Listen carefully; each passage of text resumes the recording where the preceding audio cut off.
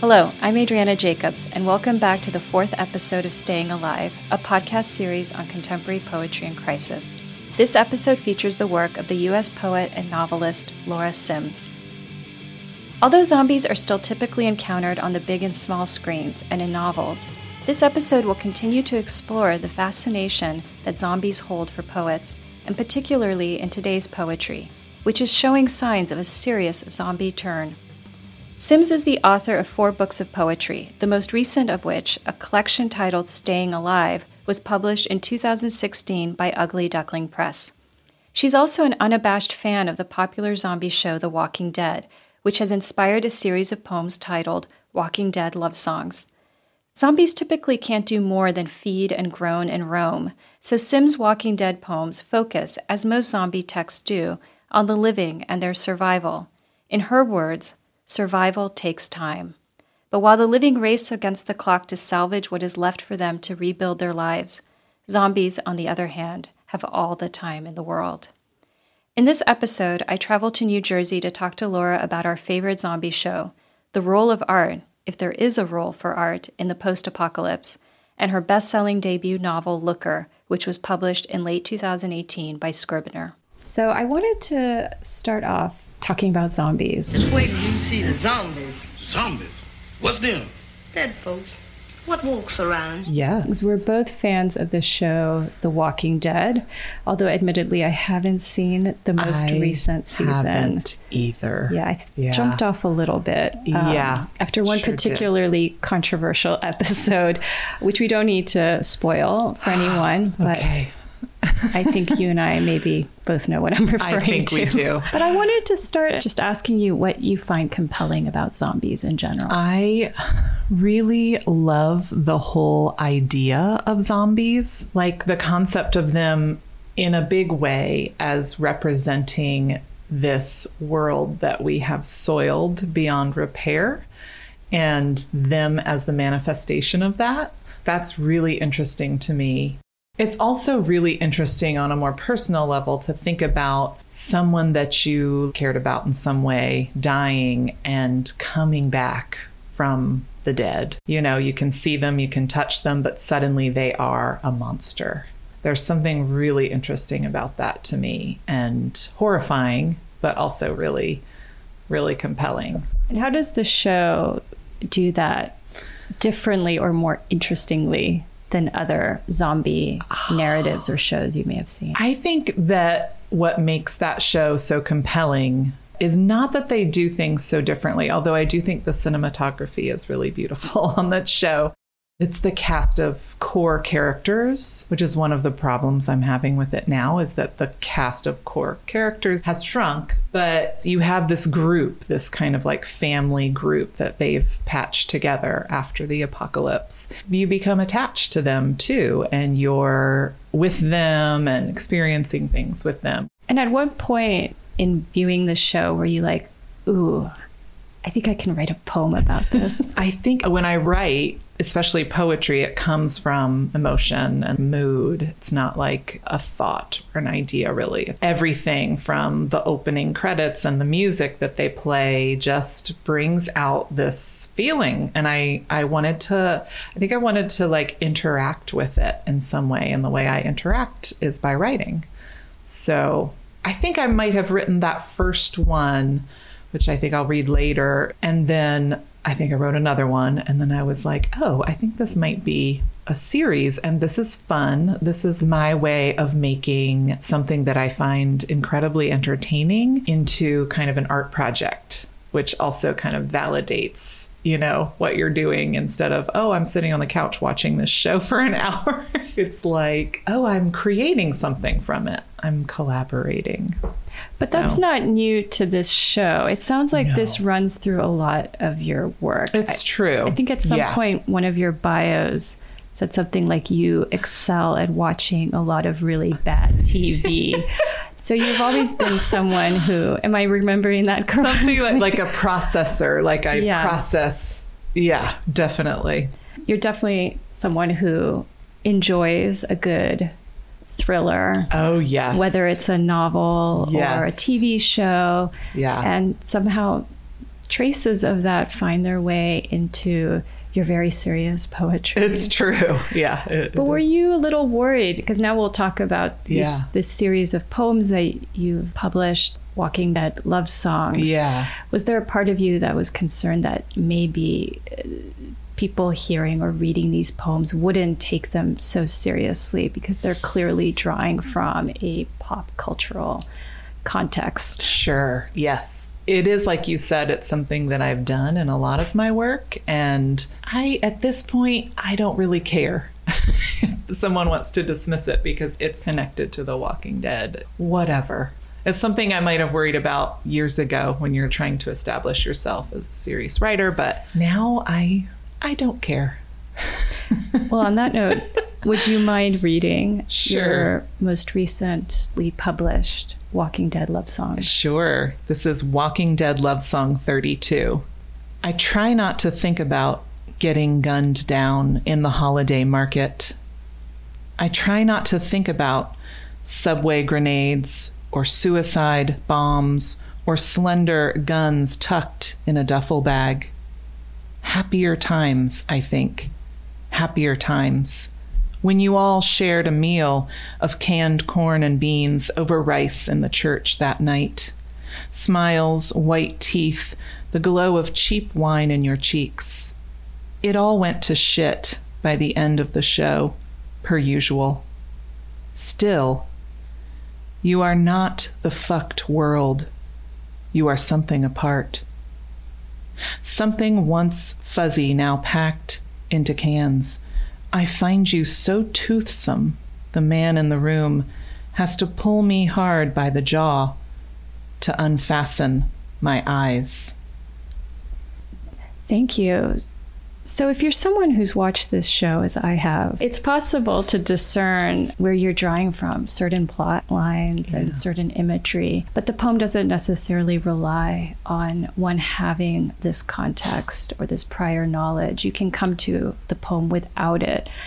Is that possibility something that you've taken into consideration when writing these poems? A little bit, yes. Not when I'm writing it, maybe, but when I'm going back and revising, so that anybody reading it could still enter into the poem, hopefully, without having knowledge of this show. So if there's too much specificity, I try to revise that, but not when I'm writing. And some of them really do rely on characters' names, but I still feel like somebody who hasn't seen the show could still enter into the poem and appreciate it. And what makes this a love song? Well,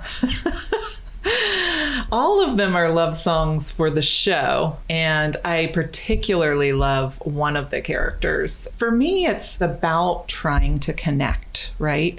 And in this case, trying to connect with these people who don't really exist because they're fictional characters. But at the same time, I have this strong attachment to them. And I think a lot of people do that now, you know, watching TV or movies, like we get attached to these people so powerfully. And I felt that, so the poems are kind of exploring that. They are love songs for what I see as a very deeply flawed show, but it still moves me for whatever reason in the way that great art does. And so I'm trying to kind of capture the feelings that the show gives me and, you know, the love I feel for it. But the poems, I think, also draw on something that I also find really fascinating and moving about the show, which is the way it also deals with these, at times, encounters between survivors and their now zombified loved ones. Oh, yeah. And how they struggle with the feelings of, lingering feelings of intimacy and familiarity, but at the same time, the knowledge that this is no longer that person. Right. And I actually was going to ask you if you could read one of the songs that I think captures the tension really well. Sure. And this was the first one that I wrote, so started the whole series. Walking Dead Love Song. When the train comes at last, bearing humans, the woman still eating her husband's face looks up, flesh burning, the dry white sheet of the past. I can almost see the new season from here. I love this image of the wife still eating her husband's face. It's so brutal and loving. Which is marriage. No. It is a marriage poem. Yeah, marriage it totally is. in a zombie world. I know, yeah. But also this phrase, the new season. Obviously, it's the idea of the show, as the seasons of the show. Literal season. But obviously here, there's also the connection to renewal.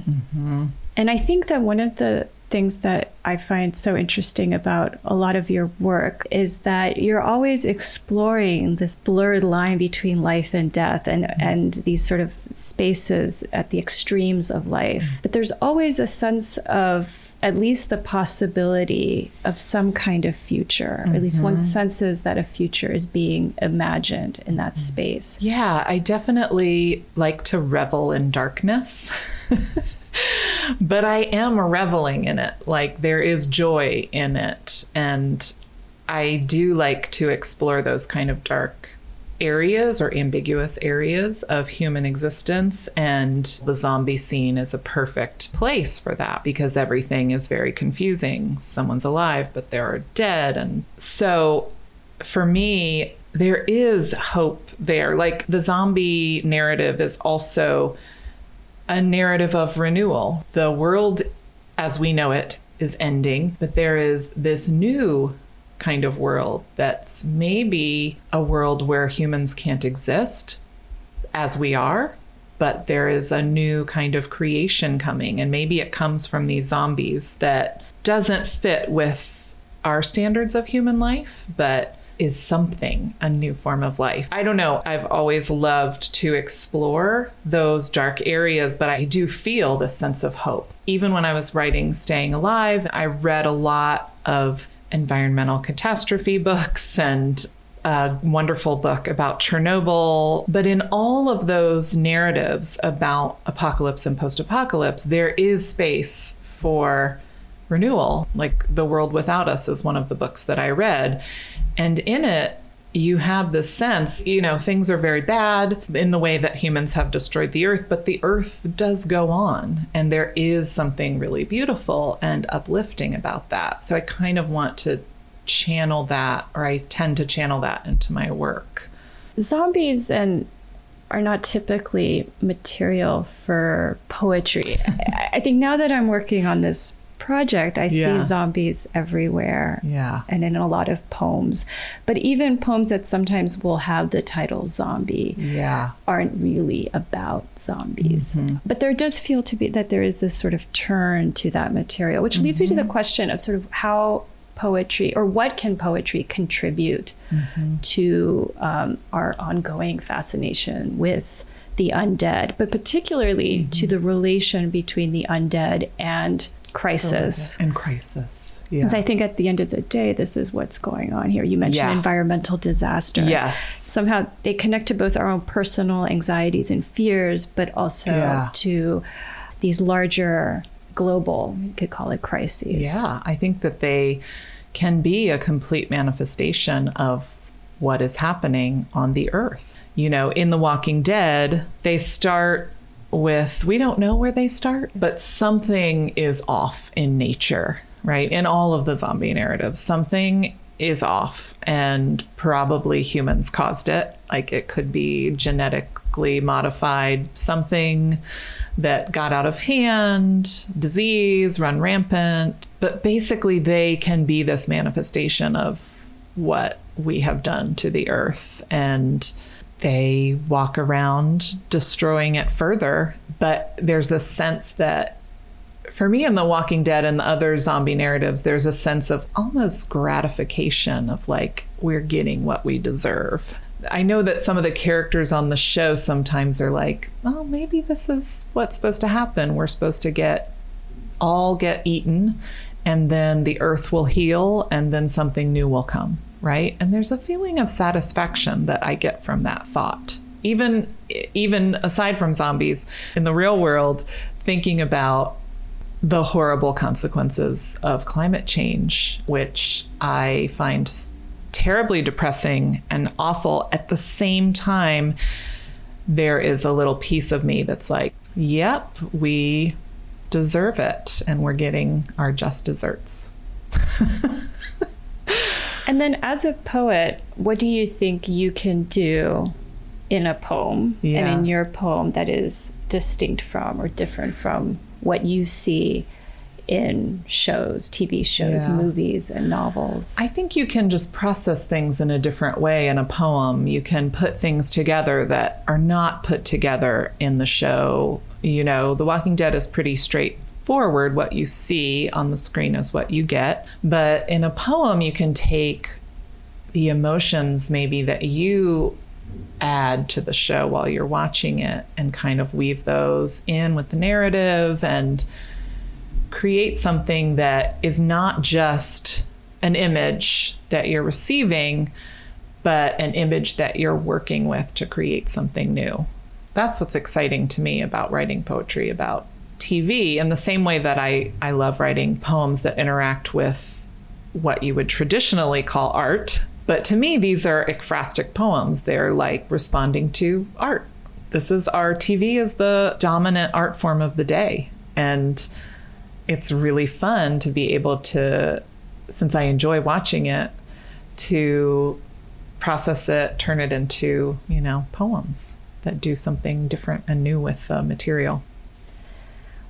One of the things, while we're still talking about the show in some way, that I have been looking for from the very first episode is some answer to the question of where are the artists? Where is art in the midst of this catastrophe? Yeah. And the reality is that there isn't a whole lot of it until a couple seasons ago. I think one of the characters finds a stash of rotting comic books and is reading them. And then another character turns out to have been an artist and makes these sort of interesting sculptures out of trash. And it took that long to sort of see glimpses of artistic expression happening, which isn't to say that people aren't making things. They're making things all the time. They have to completely remake and relearn civilization. But art simply isn't quite there. Yeah. Could you talk a little bit about where you imagine art in the post-apocalyptic future, seeing as how you are writing about it I know. in an art form? Well, I'm writing about it because I'm living in our, Western civilization, and I've got time to do it, and I'm not trying to scrounge for food. And I think it's tough to think about there being space for art in a post-apocalyptic scenario because, like you said, you are simply surviving. You're trying, and all of your energy and time is focused on, eating, finding ways to eat and just live and stay healthy. I imagine, though, that if you were an artist in your former pre-apocalyptic life, that you would find space to do it somehow. If you could find a working pen or pencil, you could be scribbling poems on scraps of paper. But it really is like this return to an elemental world. And that's super appealing to me looking at it from afar. As a writer in this world, it feels very clean and like, return to basics. It would, of course, be horrible and hard in real life, but it's interesting to think about that kind of like a reduced to basics world, especially in our world filled with devices and sound and noise. Yeah, I think like the trash woman, who knows, maybe she wasn't an artist before. Maybe she was inspired by her garbage world that she lives in to start making art. But I do think there would need to be some kind of leisure that someone would have. And she's like the leader of that world. So she would have maybe some leisure in order to create art, because otherwise the space for it is very limited. In your last book of poetry, the last published book, Staying Alive, you address sort of the end of civilization and give glimpses of its aftermath. And a lot of this book, as you mentioned in the afterword, is inspired in part by Cormac McCarthy's The Road. I wanted to there's one poem in there that I found incredibly moving. Again, because it touches on this sort of the as you put it, the reveling in some way with the extremity. You write, the city teems above, it isn't heaven, it's the ruin where you shine. And again, you have the ruin and the shining happening in the ruin. Yeah. So I think that, again, this idea that there is a future, the future is not completely lost to us yet. No. And in some ways, the poem is part of this really critical work of continuing to hold on to a future where things shine amid the ruins. So what I guess I wanted to ask is, in this future, would it be important to include poetry or art in this vision of the future? To me, it would be. I don't know that for most of humanity, I don't know. It seems like for those of us who appreciate art and poetry, it would be crucial. And maybe it would become even more crucial for people after the end of society. Maybe we would cling to like the scraps of what had been written or made before and really cherish those things and be inspired to make new things and appreciate what was made, maybe even better with all of the kind of trappings of civilization that have fallen away. So I guess in a way it could be important. It can, art can lift us out of ourselves, and that might be really important if you're living in the hell of post-apocalypse. That particular poem comes from, one of the books I read was Rebecca Solnit's A Paradise Built in Hell. And she looks at disasters that have happened, like the San Francisco earthquake in the 1900s. And instead of looking at the horrors of the destruction, she looks at the communities that spring up after a disaster and how really it's not chaos and looting and all of the stuff that the news sometimes plays up after disasters. Maybe that stuff happens in pockets, but what really happens is that humans band together in beautiful ways and they make new things out of the rubble and they come together and help each other. So that's that beauty of like this ability to shine. It's actually in the ruin of the thing that we find this deep kind of beauty. And in a way, that is art. That is the art and the beauty of humanity. And so you don't necessarily need to be writing something down or painting something, but that kind of artistic energy can come out in different ways, maybe in a different kind of world. So I wanted to ask, because you mentioned how shows like The Walking Dead are part of this sort of moment that we're living in where, frankly, TV shows are just so satisfying to watch. So much good writing. And your most recent book is not a book of poetry. It's a novel. Can you talk a little bit about that shift? Are you a writer of both, or do you feel like this is part of some transformation?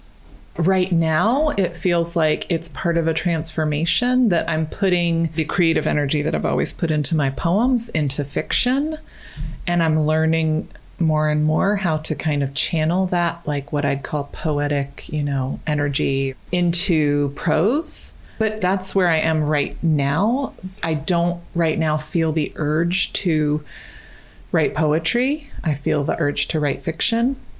And maybe that will change at some point, and I would love to keep writing these Walking Dead love songs. I don't have enough of them. So that would be kind of cool to feel that again. I guess I need to watch the new season. But it was a pretty natural shift too. It was gradual. After my son was born, I was at home with him and I just would have like 20 minutes, during his nap time. So he never slept for more than 20 minutes or 30 minutes. And I can't write poetry on demand like that. And not that I can write fiction on demand, but fiction at least was something I could tinker with a little bit more. and maybe I could write a really bad paragraph and in a 20-minute nap, and then I could go back to it and work on it. There was kind of more words on the page. So yeah, writing fiction started, I had always wanted to start writing fiction, but it was one of those things I said, oh, I want to do it someday. I want to do it someday. And then that day became, I don't know, in that period after Caleb was born. And I started working on fiction, and I was still doing both, and was probably equally excited by both. But it was like a new challenge for me and a new way. I feel like at that time in my life, for some reason, I needed a new writing challenge, like a new way of shaping and expressing my thoughts and ideas. And that was fiction for me. So over several years, I worked on fiction and then wrote this novel. So, and as a last question, since the future of The Walking Dead love songs is so linked to the show, yeah, where would you like to see the show headed? Oh my gosh. Honestly, I would like it to stop. And because I think that it has run its course and there has been a lot of great work done, but I think it needs to end, I guess. And maybe it could end on kind of a positive note, like with Alexandria, the community that they've built flourishing, and we don't need another set of villains to come along and mess things up. Maybe people can just get along and have normal-ish lives. And that's that. It's not really exciting TV, but I think as an ending, it's not a bad place for them to just wrap things up. Thank you so much, Laura. Thank you. For being a part of this conversation. Thank you. The Walking Dead love songs read in this episode first appeared in The New Republic and Conjunctions. Also featured is an untitled poem from the collection Staying Alive, published in 2016 by Ugly Duckling Press. Next time, we'll be talking to U.S. poet Diana Coy Wynn about ghosts and family pictures. Staying Alive is an original podcast series created and presented by me, Adriana Jacobs, with editing by Daniel Bieber and Danny Cox, and music by Apache Tomcat and the Zombie Dandies. Support for this podcast comes from the John Fell Fund. For more information about this episode, including materials that didn't make it into the final cut, visit the podcast website stayingalive.show.